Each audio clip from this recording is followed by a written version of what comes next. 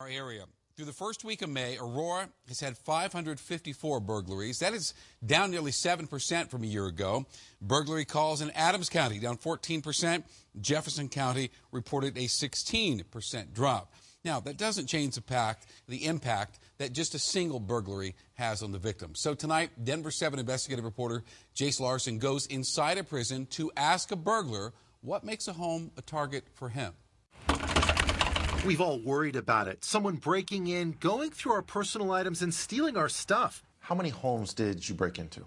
I would say maybe somewhere in between 20 to 25. Devin Tenkara knows about breaking in. He lives his life now at this minimum security prison. You know, I was trying to get a job and things got difficult. At first, he broke into vacant apartments to sleep. Then he needed money to eat, and from there, it spiraled. He liked breaking into places where no one was home, and he hit after sundown. You'll know who's home based on whose lights are on and whose lights are off. Did you always knock on the door before you broke in? Yeah. Yeah, of course. I wouldn't want to. Yeah, it would be reckless not to. Yeah. And if somebody came to the door, what did you do?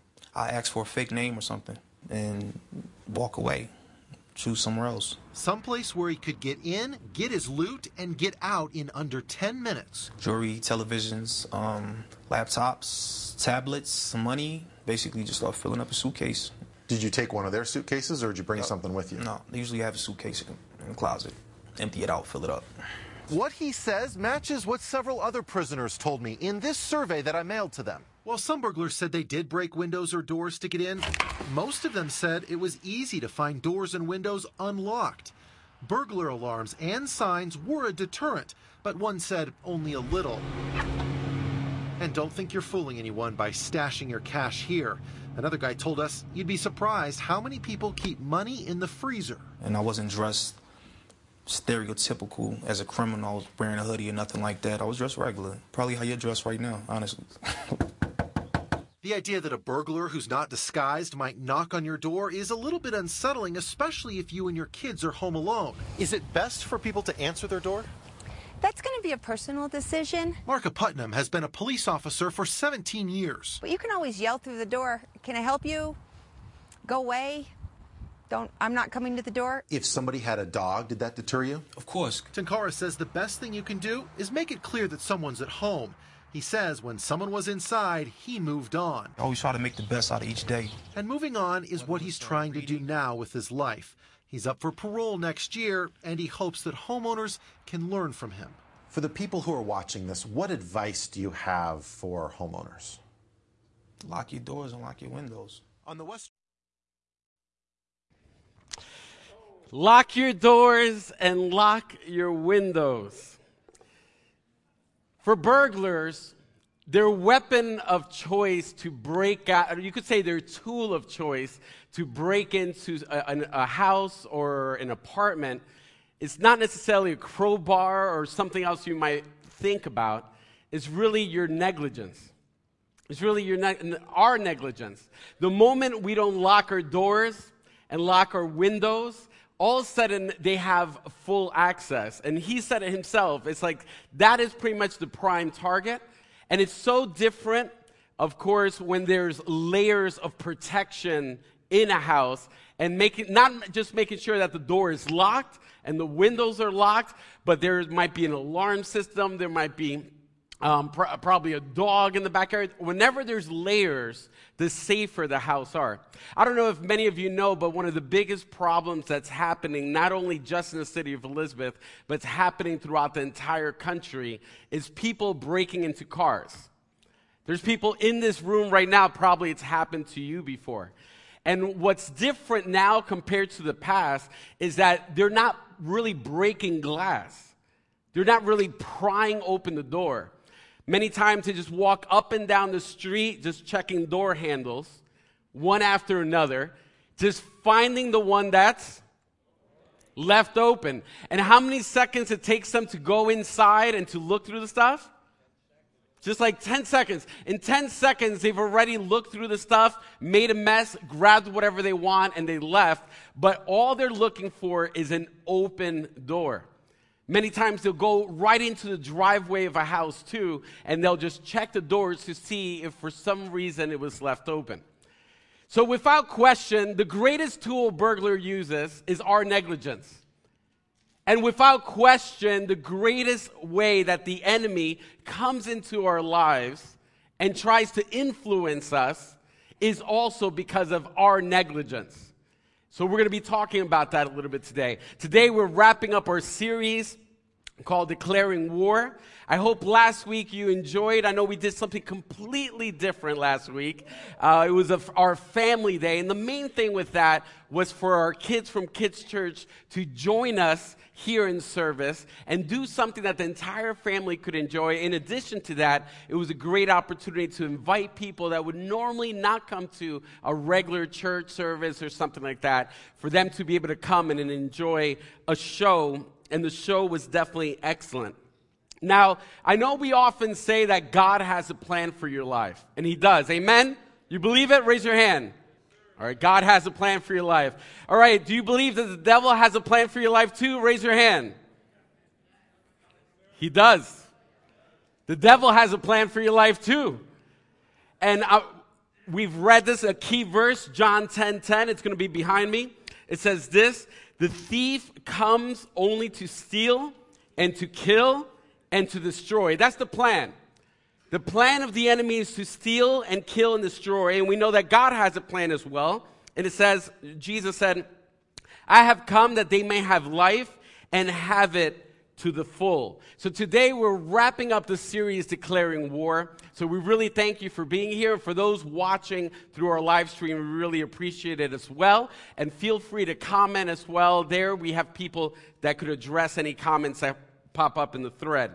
I want to read a statement that I saw once in an article, which I feel as though captures this, pretty much the plan that the enemy has for our lives. It says this: the thief wants to get his hands into every good thing that you have. He wants to find access to go deep into your life so that he could walk off with everything you hold precious and dear. And that's not all. When he's finished stealing all your goods and possessions, he'll take his plan to rob you blind to the next level. The goal of this thief is to totally waste and devastate your life, your purpose, and your destiny. Make no mistake, the enemy's ultimate aim is to completely destroy you. Completely destroy you. And I mentioned in the series too, sometimes there's two extremes that people could have when it comes to the enemy.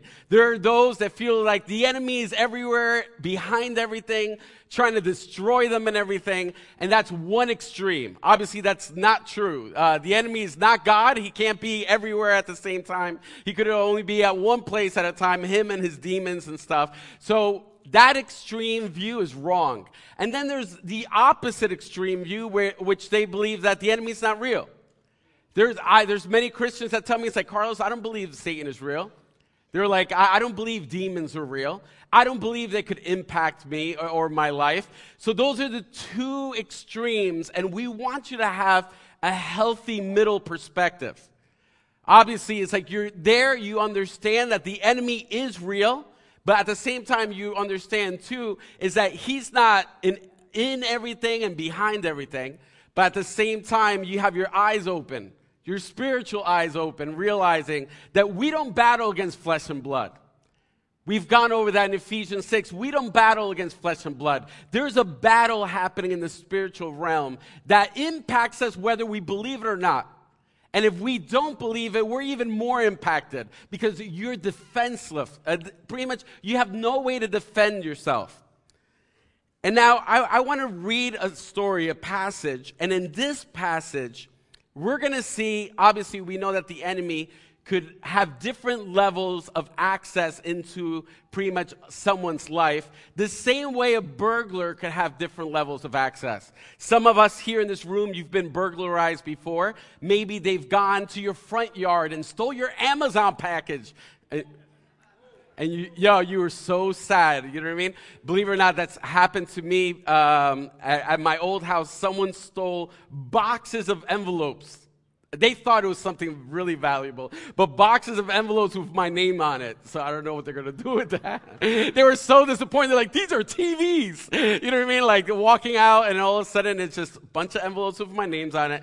I'm the only one that lost out, but they couldn't do much with that. So maybe you were burglarized with someone stealing your Amazon package that you were waiting for and you weren't tracking it. Someone might have gotten into your backyard, stolen your bicycle or stolen something else of value, maybe your car. Someone might have had access to your basement, first level, second level, or obviously they could have had access to the entire house. So the same way a burglar could have different levels of access, the enemy is able to have different levels of access too. So right now we're going to read a story in the Bible where you see someone where the enemy came in like a thief and burglar and completely devastated and destroyed their lives, you could say. Had full control. It wasn't that they came in for 10 seconds into a car. It wasn't that they came in for 10 minutes into a house. No. They pretty much moved in, kicked up their feet on top of their coffee table, and they were watching Netflix on their TV and just had complete control of the person's life, okay? And that's where we're going to pick up in Luke chapter 8, starting at verse 26. You could turn there. It says this. They sailed to the region of Gerasenes, which is across the lake from Galilee. When Jesus stepped ashore, he was met by a demon-possessed man from the town. So all of a sudden Jesus was there, a demon-possessed man comes up to him. For a long time, this man had not worn clothes or lived in a house, but had lived in the tombs. Now think about it too. It's like the enemy had such a control in his life that he literally lived in the tombs, symbolic of death. It's like, I'm here to destroy your life so much, I'm going to have you live among the tombs. So think of what's happening spiritually there. When he saw Jesus, he cried out, fell at his feet, shouting at the top of his voice, "What do you want with me, Jesus, Son of the Most High God? I beg you, don't torture me." Now, I want you even to just you're going to have to pay attention. Here he says, don't torture me. Just one, pretty much signifying one person. For Jesus, the next statement says, for Jesus had commanded the impure spirit to come out of him, out of the man. So Jesus already commanded the impure spirit out of the man.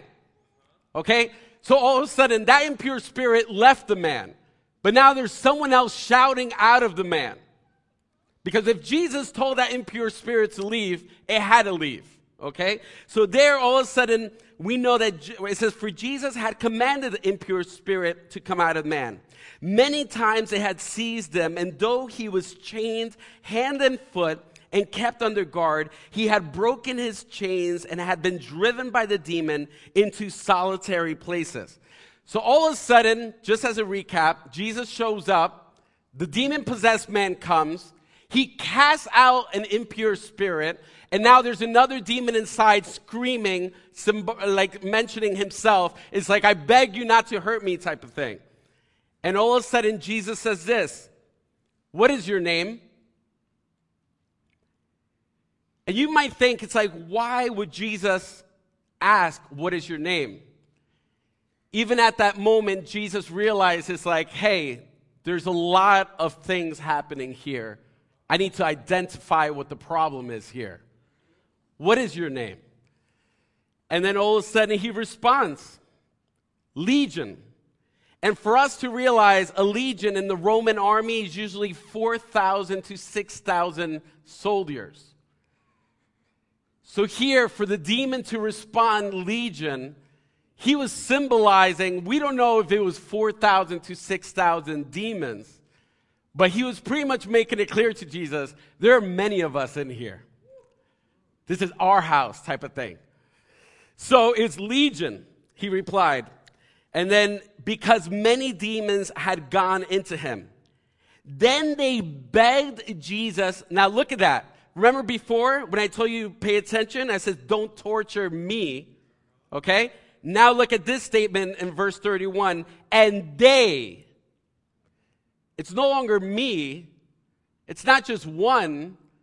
Now it's they. It was like a little choir of them crying out, begging. It's like Jesus repeatedly not to order them to go into the abyss. So all of a sudden, continuing in verse 32, a large herd of pigs was feeding there on the hillside. And we know, because of the other Gospels, it mentions the story except the Gospel of John, there were about 2,000 pigs on the hillside. The demons begged Jesus to let them go into the pigs, and he gave them permission. When the demons came out of the man, they went into the pigs, and the herd rushed down to the steep bank into the lake and was drowned. So here you have 2,000 pigs where demons left the man, and the demons possessed the pigs and rushed them down a steep bank, and they all drowned. So you could even see, it's like the demon's main goal is death and destruction. It's like here, it's like, they just didn't want to be tortured, you could say, by Jesus. And even in them leaving, they're like, I'm going to destroy anything I can through my path. So here, 2,000 pigs end up dying, you could say, because of what happened there at that moment. In verse 34, we continue. When those tending the pigs saw what had happened, they ran off and reported this in the town and the countryside. And the people went out to see what had happened. When they came to Jesus, they found the man from whom the demons had come out sitting at Jesus' feet. Wouldn't you be sitting at Jesus' feet if that was you? I'll be sitting there washing Jesus' feet, be like, Jesus, whatever you want.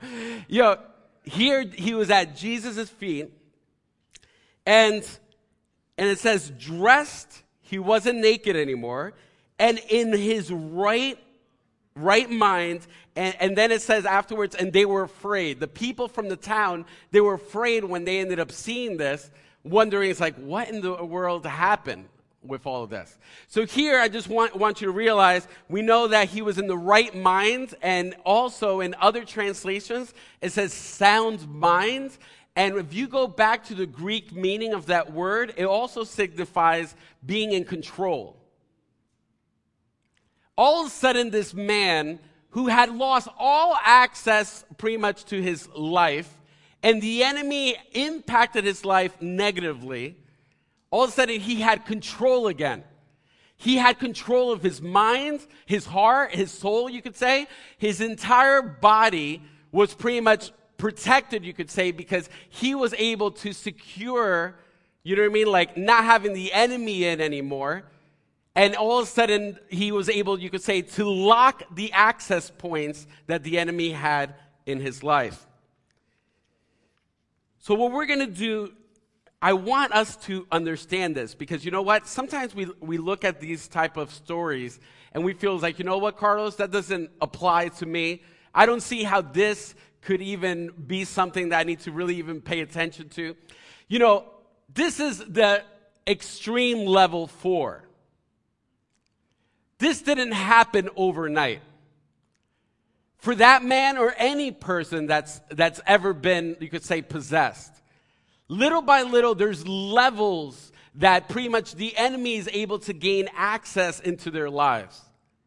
And guess who's the only one that could allow the enemy to have access? It's us. It's only us. And I mentioned before, for a burglar, their choice tool, it's our negligence. In the same way, spiritually, the devil, his demons, their main tool is our negligence. Because once he realizes that we're not protecting ourselves, it's an open door for the enemy to be able to come and have his way little by little. And something we need to realize is that the enemy, he's there to destroy. And he'll come in little by little, and you think it's harmless, you think it's not going to impact you anyway, but little by little, he starts getting access to your life. And all of a sudden, you start changing. All of a sudden, the things that you knew were wrong, you think that they're right now. Your entire mind starts pretty much flipping. All of a sudden, it's like when it comes to the things of God, you don't want anymore. The things that the world offers are more appealing. But little by little, you all of a sudden have given the enemy access to your life. And I'm going to highlight 4 different levels, and we're going to go through them real quick. The first one is influence. It'll be right here behind me. It says there. And many of you, just to let you know, you in the back of your bulletin, you could take notes if you want through the teaching. Influence, the capacity to have an effect on the character and development or behavior of someone. The enemy wants to have influence in your life.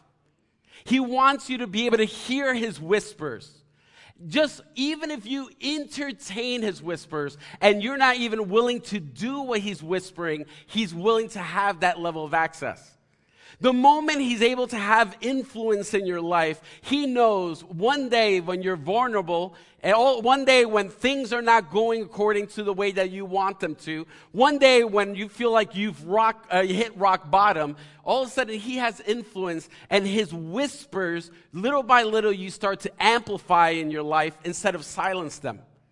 One of the most powerful disciplines you could ever learn as a Christian, really as anyone you could say, but as a Christian, is to learn what voices to amplify in your heart and mind and what voices to silence. Sometimes we allow the voices of the enemy to play too long in our hearts and minds on repeat. And all of a sudden, when you hear the voices long enough, all of a sudden you start believing what the enemy is saying. So influence is a big thing. And this is something every Christian, you have to be on guard. Right now, this moment, in this room, there's people where the enemy has influence in your life. You've turned your ear, your spiritual ear, to the enemy. And let me tell you, the enemy doesn't come in and all of a sudden say, hey, I'm the devil. You know, I'm trying to whisper to you. You know what I mean? Like, you know, I'm trying to get you to fall for what I'm saying. You know what I mean? Like, he's not like that. Like, even when you heard, like, the burglar giving the illustration, he doesn't come in, like, with a hoodie and a ski mask. He's like, yo, I'm about to break into this place. He said, I thought it was funny. He looks at the guy. He's like, I dress like you. You know, the guy is dressed in business attire. He goes with business attire. He blends in with the crowd. In the same way, the enemy, he blends in with our other thoughts, you could say. You know what I mean? He could plant thoughts. He doesn't know what we're thinking unless we say it or out loud type of thing. But all of a sudden, the enemy tries to blend in so we can't recognize or spot them. Number 2 is this, obsession. The state of being obsessed with someone or something. Now, obviously, I'm not saying that anytime you're obsessed with anything, the enemy's there. Remember, that's the extreme view. I'm saying sometimes there's these unhealthy, uncontrollable obsessions that people fall into that are unbiblical, but yet they justify it and they think it's okay. And all of a sudden they run after these obsessions that drive their lives. Drive their lives. The next one, the next level, so from influence to obsession, the next one is oppression. The feeling of being heavily burdened mentally or physically by troubles, adverse conditions, anxiety, etc. All of a sudden, it went from influence to obsession to oppression. All of a sudden, you feel oppressed. You feel like there's something heavy in your life that you can't move forward. And everything, there's always troubles. There's always stumbling blocks. There's always things, and you feel almost like the enemy's trying to lead you to the tombs. Trying to lead your life to be filled with depression, filled with anxiety, filled with so many things that could devastate you. And all of a sudden, you just feel oppressed. And lastly, the last level, possession, being controlled by an evil spirit. Now, just to highlight this, I know Jesus cast out impure spirit. And I'm just going to even just highlight this with the 4 levels, even thinking of let's say, impure spirit, opposite of being pure in heart and everything like that. Let's say Pornography, just as an illustration. Influence, the whispers and the influence of the enemy trying to get us to fall into pornography. All of a sudden, an obsession. You feel like you cannot stop looking at them, whatever it is, either pictures or videos. All of a sudden, it becomes an obsession in your life that you can't control, and you justify it, and you just say, well, I'm a guy, or whatever it is. Like, it doesn't matter. Like, all of a sudden, you come up with reasons why it's okay. And then another level, it's oppression. It goes beyond obsession. All of a sudden, you know that before it might have just been, let's say, for fun type of thing, you thought it was harmless, all of a sudden you know it's destroying you. All of a sudden you know it's destroying your marriage. All of a sudden you know it's destroying the way that you view women or men. Or all of a sudden it's destroying your view of everything. All of a sudden you're depressed. All of a sudden you know that you're addicted. All of a sudden you know that it's taking over your life. All of a sudden that you know you don't have victory over that. Because let me tell you, God wants you to have victory in every area of your life. Right now, this moment, if there's an area of your life that you don't have victory over, if you don't have dominion over an area of your life, then all of a sudden, those areas, there's a very good likelihood that the enemy has influence in that area. That's becoming a stumbling block to you from being able to have victory in that. And then all of a sudden, from oppression, there is the possibility that someone could become possessed as well. So those are the 4 levels.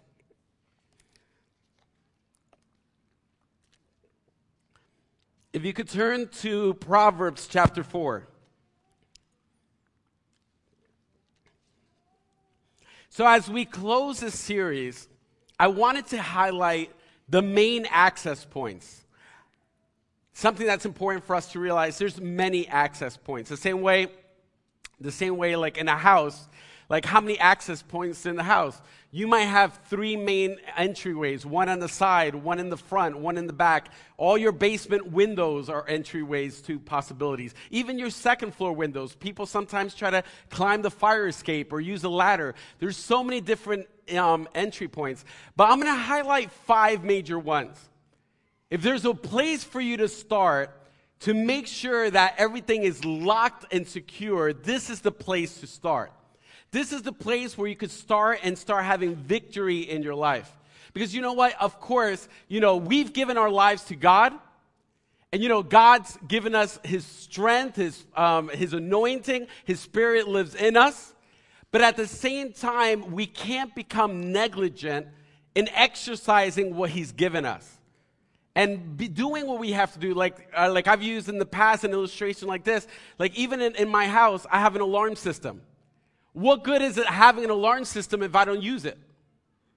God has given you weapons to be able to keep your life secure from the enemy. But what good for you to have those spiritual weapons if you don't use them?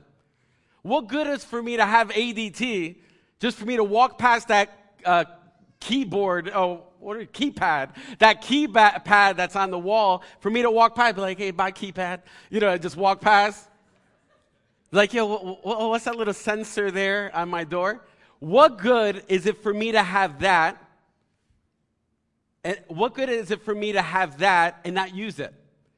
Right now, this moment in your own spiritual life, God has given you all the tools to keep your temple, God's temple, your house, you could say His house, secure. But if we're not using His tools, if we're negligent to it, if we're just ignorant to it, if we just don't think that it matters or it makes a difference, all of a sudden, the enemy is having access into our lives without us even realizing it. So I'm going to give you the 5 main areas of access. And we're going to start reading in Proverbs chapter 4, verse 18. It says this: "The path of the righteous is like the morning sun, shining ever brighter till the full light of day. But the way of the wicked is like deep darkness. They do not know what makes them stumble." So here, I'm not going to, at this moment, pause for each one. I'm going to give you a little homework. When you get home, this passage from Proverbs chapter 4, verse 18 to 27, I want you to be able to read it And when you read it, you'll be able to highlight and see the access points afterwards as well. But I'm just going to read it through. It says this: "My son, pay attention to what I say. Turn your ear to my words. Do not let them out of my sight. Keep them within your heart, for they are life to those who find them and health to one's whole body. Above all else, guard your heart, for everything you do flows from it. Keep your mouth free of perversity. Keep corrupt talk far from your lips. Let your eyes look straight ahead. Fix your gaze directly before you. Give careful thought to the paths for your feet, and be steadfast in all of your ways. And do not turn to the right or the left. Keep your foot from evil." So here in that passage, and I told you we're not going to stop and highlight each one right there, but I'm going to tell you the 5 main access points now, and you could go back and you could find them. Because how I said, there's actually even 1 or 2 possible extra ones, but these are the main ones I want you to focus on. The first one is this: our mind. You could write this in the back of your bulletin. Our mind as an access point that the enemy tries to influence and come in. And we talked about that 2 weeks ago when I taught. And one of the key verses that I highlighted was 2 Corinthians chapter 10, verse 5. It says this: "We demolish arguments and every pretension," which means claim, any claim that comes into our minds that's not of God, that sets itself up against the knowledge of God. "And we take captive every thought to make it obedient to Christ." I love that. And we highlighted there before we had the cross. I don't know. I looked to the right. I thought it was there. But we highlighted the fact that every thought, we have to take it and make it obedient to Christ. And I love the part where it says, make it obedient. You wrestle that thought down. When you know it's not from God, you wrestle it down and you bring it right to the foot of the cross. Be like, you know what? I'm not going to entertain this thought. This thought is not of God. I'm not going to entertain it. I'm not going to think about it. I'm not going to believe it. I don't care what's whispering. I don't care what's shouting. I don't care what's saying to me. This thought is not of God, and it's not going to be in my mind anymore, and I'm going to make it obedient to Christ. And that's an access point. Why is that passage there? It's important because all of a sudden, if we allow any thoughts to drift, any thoughts to be entertained in our lives, those thoughts impact who you are. When was the last time you thought about what you think about? What do you think about? Do you and let me tell you, sometimes I'm around certain people, and I know because they say it out of their mouth, I could only imagine what's in their mind. All they think about and they say is just completely negative. It's just negative. It's like bubbling through their skins. Like you know what I mean? Like it's just completely negative, and you could only imagine what's going through their mind. So that being an access point, your mind. How in control and how locked down do you have your mind? And let me tell you something. Some of us have believed the lie that's okay for us to think of certain thoughts and entertain thoughts that are whispers from the enemy, and we give ourselves pity parties, and we like to share it with other people so other people could justify like different things in our lives. No, it's like if the thought is not from God, it's not from God. And there's no reason to entertain it at all. At all. So all of a sudden, where are we with that? And then in Ephesians chapter 4, verse 8, it says this: "Finally, brothers and sisters, whatever is true, whatever is noble, whatever is right, whatever is pure, whatever is lovely, whatever is admirable, if anything is excellent or praiseworthy, think about such things." So if you ever need a filter to try to think if those thoughts are worth thinking about, pass it through that filter. Right there it says, whatever is true. is what you're thinking not true? If it's not, you shouldn't really think about it. You know what I mean? Like whatever's noble, whatever's right, whatever's pure, whatever's lovely, whatever's admirable, if anything is excellent or praiseworthy, think about such things. That's our mind. Access point number 1. Access point number 2 is our eyes. Access point. Check this out. Matthew 6:22-23. Jesus says something very interesting. He said this, the eye is the lamp, which other translations say window, okay? The eye is the lamp/window of the body. If your eyes are healthy, your whole body will be full of light.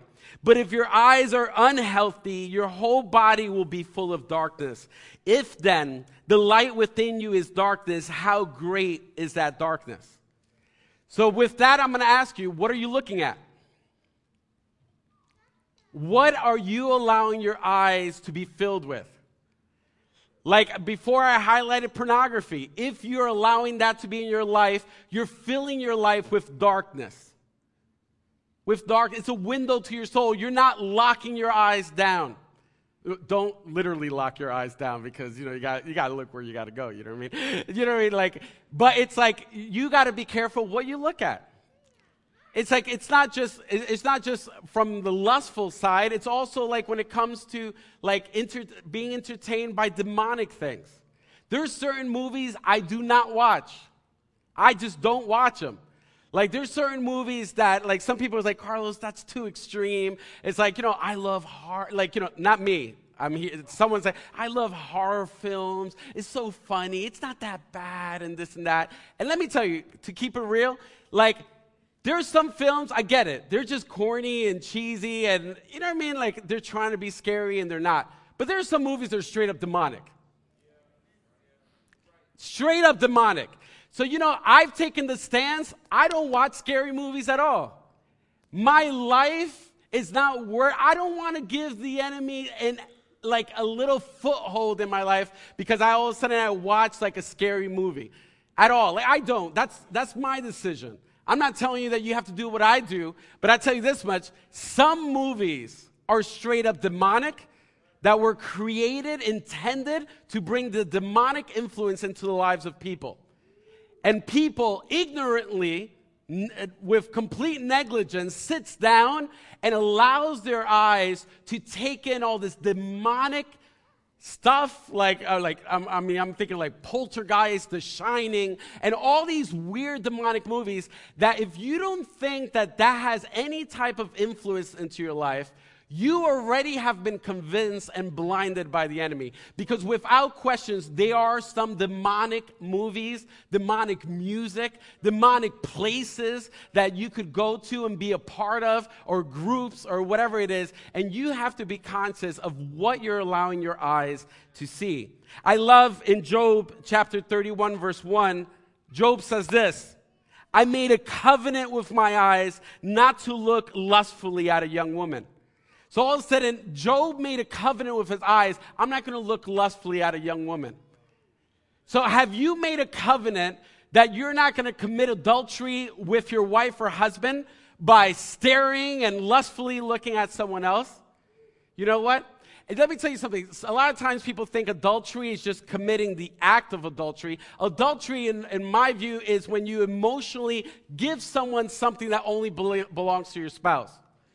If emotionally you're giving when I say attention, I'm talking about that special attention. You know what I mean? The attention that shouldn't go to anyone else but your wife. You know what I mean? If you're giving that attention to anyone else besides your spouse that belongs, all of a sudden, in my eyes, you commit adultery. You, not physically, but emotionally, you cross the line.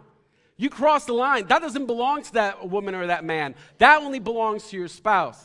And then in the same way, for all of us, it's like we need to realize that we have to make a covenant with our eyes to make sure that we pretty much view things that are pure to protect ourselves. Now, continuing, the first access was?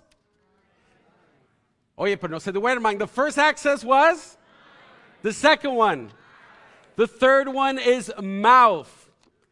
Proverbs 18:21, it says this: the tongue has the power of life and death, and those who love it will eat its fruit. Your mouth is an access point.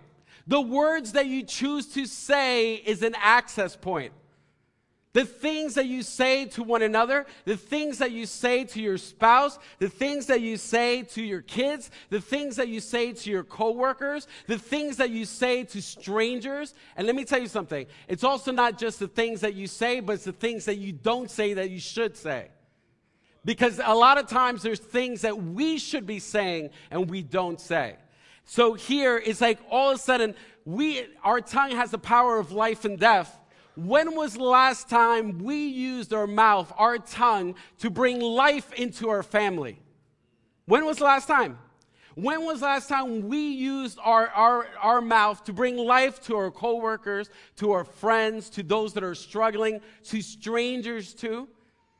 You know, a lot of times we have to speak up and say. Now listen to this. Ephesians chapter 4, verse 29, it says this: do not let any unwholesome talk come out of your mouths, but only what is helpful for building others up according to their needs, that it may benefit those who listen. So there it says, don't let any unwholesome talk, anything that's not going to build anyone up. All of us, including myself, we could sit with that verse and entertain and evaluate all the words that come out of our mouth. Do we, when we talk, are we sarcastic? Do we put people down? Do we make fun of people with the words that we say? Do we make others feel lesser than who we are? Than us? Like all of a sudden the words that we say, if it's not beneficial, if it's not constructive, if it's not something that's going to build someone up, if it's tearing the person down, all of a sudden we're allowing the enemy to have influence. I guarantee you that in all of our lives, at one point or another, the enemy whispers something in our mouth, our ears, and all of a sudden it came out of our mouth and we said it. And all of a sudden we destroyed someone's heart. We destroyed someone's life, you know what I mean? Like because of a whisper that started through our ears and that we said to someone else. So there, our mouth, like what are we using it for? That's an access point that the enemy uses. And if you notice that in your mouth, if pretty much the words that you say are contrary to the things that God would want you to say, there's a very good likelihood you're listening to the whispers of the enemy at the very least. And I just want you to remember too, I think I told you in the past, remember we talked about the strongholds? The enemy's main goal is to build a stronghold. A stronghold pretty much is an area that he controls, a fortified area. So let's say if he's influenced you enough that you've believed what he has said, and you've built bricks of what he's wanted you to build throughout your life, all of a sudden he's built a stronghold in your life, and literally he could walk away because he already built the foundation of where he wants you to operate from. So we have to be very careful of that. So there we talked. The next one is our ears. Okay, so we highlighted mind, eyes, our mouth, and ears is the next one. In Romans 10:17, it says this: consequently, faith comes from hearing the message, and the message is heard through the word about Christ. In John 10:27-28, it says, my sheep hear my voice and I know them. They follow me. I give them eternal life, and they will never perish, and no one will snatch them out of my hands. So here, you clearly see that's important to what we're listening to. What are you listening to? Because, and let me tell you something, when I'm saying that, you're probably thinking it's like, oh, what am I listening to? Like, is it the radio? What music? Of course, that has something to do with that too. Well, pretty much the music we're listening to, or everything we're allowed to listen to. But it's not just that. What are you listening to if, number one, it's not the Word of God? Your faith increases as you read God's Word. So if you're not listening to God's Word, your faith is not growing in the journey. So don't expect just Sunday, just listening to one message to be sufficient. Every single day, you need to listen to God's word and listen to it and apply it to your life. But it's also what do we allow to be entertained in our lives too? The words that we listen to. There's people that in my own life, there's people, I gauge people. If all of a sudden, like, I know that what they're saying is not true, it's not of God, it's affecting me in a negative way, all of a sudden at that moment, I'll shut it down. And obviously, it depends who the person is. Some people I can't shut down because they're family. You know, I got to love them, you know what I mean? So, but I'll shut it down. It's like, I remember even when I first came to the Lord, it's like, you know, my best friends used to make fun of me. And it got to a point, it's like, well, if you can't respect my journey with God and you're just making fun of me, you know what? It's like, I guess we're going to have to go two different paths. And we did. We went to different paths, and I don't regret it at all, just because I knew that as long as I stayed and listened to that environment, it was pointing me and steering me to places I didn't want to go. And we have to look, because that influence could also be very smooth, very disguised in a way that we might not even pick up. And I'll give you a very clear example. Matthew chapter 16, in verse 21 is when Jesus started, it's not going to be behind me, when Jesus started telling his disciples that he's going to suffer a lot, that eventually he's going to die, and then he's going to be resurrected. Then all of a sudden, Peter speaks up.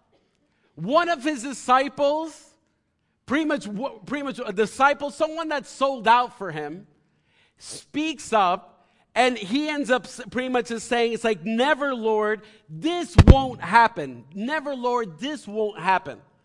So all of a sudden, it's like the voices, the words that were coming out were contrary of God's plan.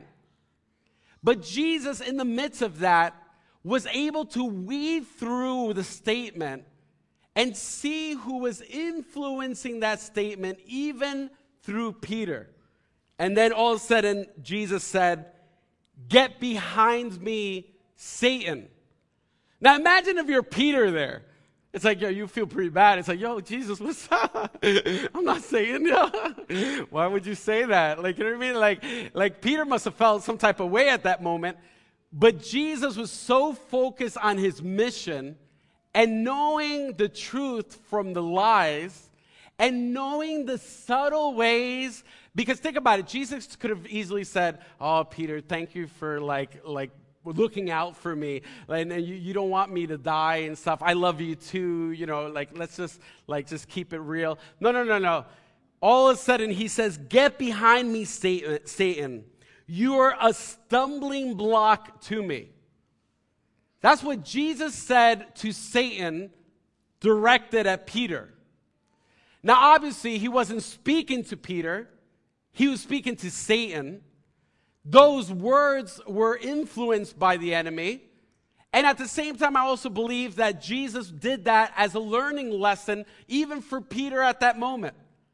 That even innocently those that are around us, that love us, that care about us, that might know about God, could hear whispers of the enemy, and we could speak it out, and it's not from God.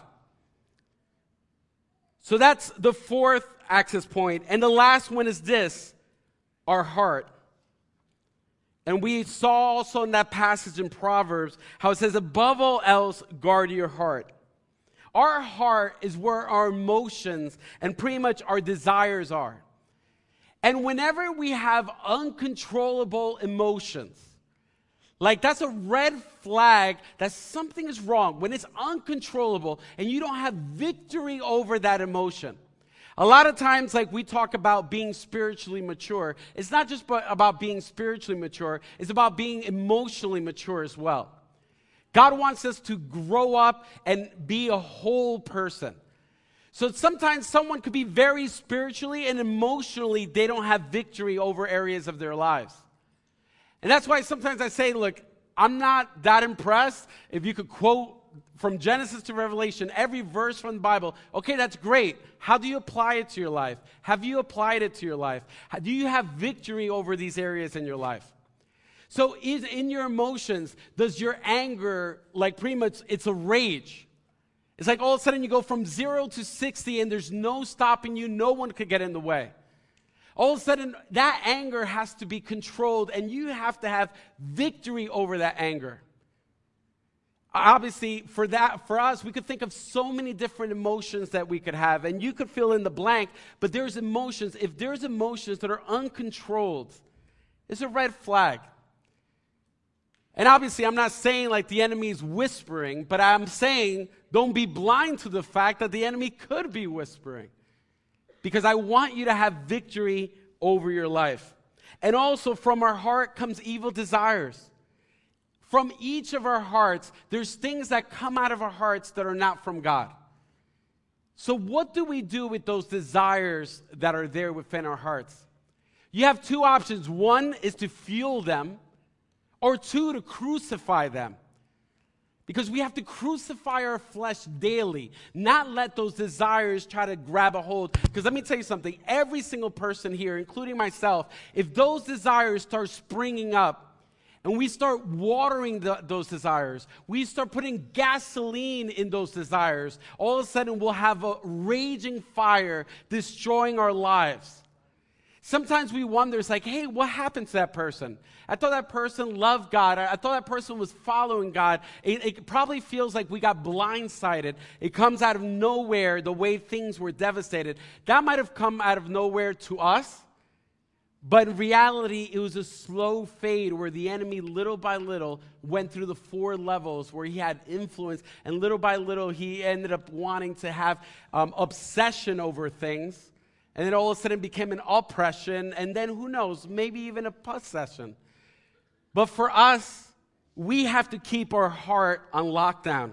In Matthew 15, verse 19, it says this: "For out of the heart comes evil thoughts, murder, adultery, sexual immorality, theft, and false testimony, and slander." In Ephesians 4, 26 to 27, "In your anger do not sin. Do not let the sun go down while you're still angry, and do not give the devil a foothold." There you even see, obviously it's not a sin to be angry, but if anger's out of control, all of a sudden it's easy to sin.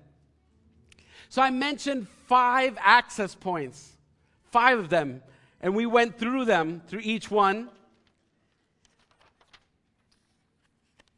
And for us, I want each of us even to think with the 5 that I mentioned. I mentioned the mind, the eyes, the mouth, the ears, and the heart.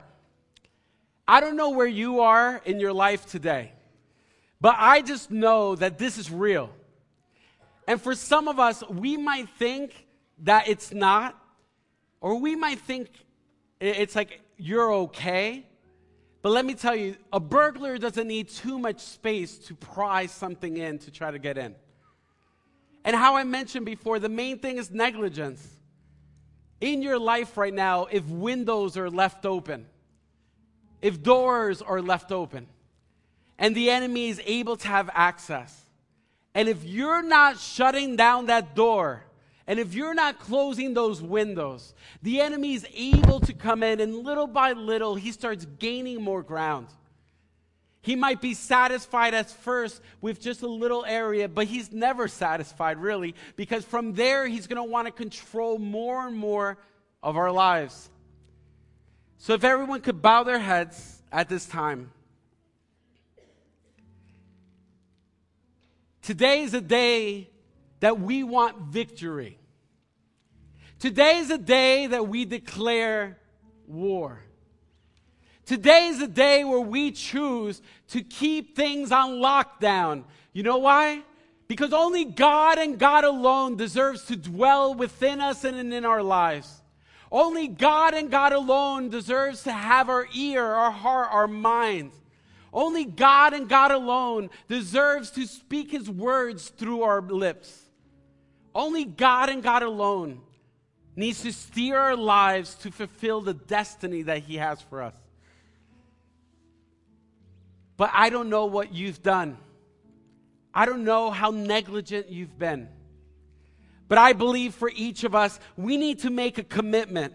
The same way Job made a covenant with his eyes, we need to make a covenant before God with our mind, eyes, mouth, ears, and heart.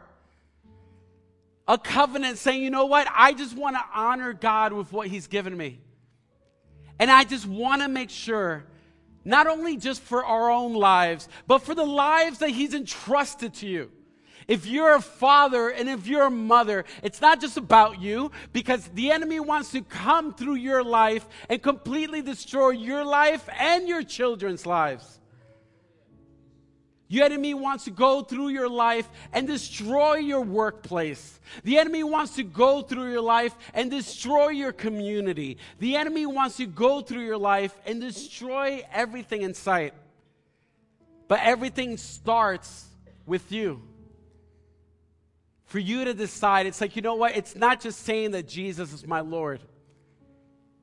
It's just really locking everything down and making that commitment as well. If you're here and you know that there's an area in your life, there's so many different ones that all of us could have, that you don't have victory. And in faith, you want to trust God, you want to be obedient to him, you want to be disciplined and no longer allow the enemy to even have any type of influence in our lives. I want you to come forward here in the altar. While you're here at the altar, we're going to pray. And we're also going to sing a song to God, knowing that God obviously is the one that's fighting our battles. But at the same time, we have a part to play too. So if you're here and you know that there's victory that you want to have in your life, whatever that area is, or if you're here and you know that you just want to rededicate your commitment to God through these main 5 access points, I want you to come forward now. Don't worry about the person next to you. Don't worry about anything else. This is between you and God. I want you to come forward now here in the front. Because you know what? Nothing that the enemy could whisper to you could be worth the destiny that God has for your life. Nothing that the enemy could whisper to you could be worth you sacrificing so much. God has plans for each of our lives. But it's our job to be able to pursue them and protect them. There's many people that have pursued after God's plans, but they didn't protect the house that God gave them. And the enemy has broken in and stolen things from their life. But we have to stand guard and make a commitment before God that the enemy has no place. Not even a foothold we're going to give the enemy. Because God and God alone will reign within our hearts. So as we get ready for prayer, to pray now, as you're here forward, we want you to even spend this time asking God for forgiveness. If there's a specific area, you could ask God for forgiveness in that area. Talk to God. And then pastors and elders that are here, and any intentional leader that might be sitting down, you could come forward and help us pray for those in the front. But for the rest of you that are sitting in the audience, I want you still to stand to your feet. Stand to your feet and even spend this time giving your heart to God once again and worshiping him. Father God, as we're gathered here with our eyes closed, our hearts are bowed before you, God. Our hands are raised in surrender. God, right now, this moment, we're reminded that you say for us to be holy, for you are holy. God, we just pray, God, that we would live holy lives, separate unto you, God. Guys, God, we make a commitment. We make a commitment with those main access points to you, God. God, you've given us the responsibility to make sure, God, that we honor you with this temple, God, that we would honor you with our lives, God. God, transform us from the inside out. Please forgive us. Forgive us for the things that we have said, the things that we have seen, the things we've allowed to be heard. God, forgive us for the things that our heart, God, has meditated on and dwelt upon, God. God, forgive us, God, for even the words that we've said that's been destructive to other people, God. God, we pray that you would transform us from the inside out, transform our hearts, our minds, renew our minds, God. God, that we would truly become a new creation, God.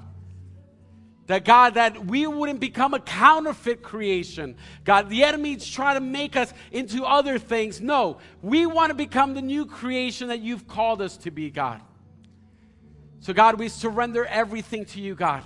And right now, God, we pray for that you would give miracles, God, and victory over the areas of the lives of the people that are represented here, God.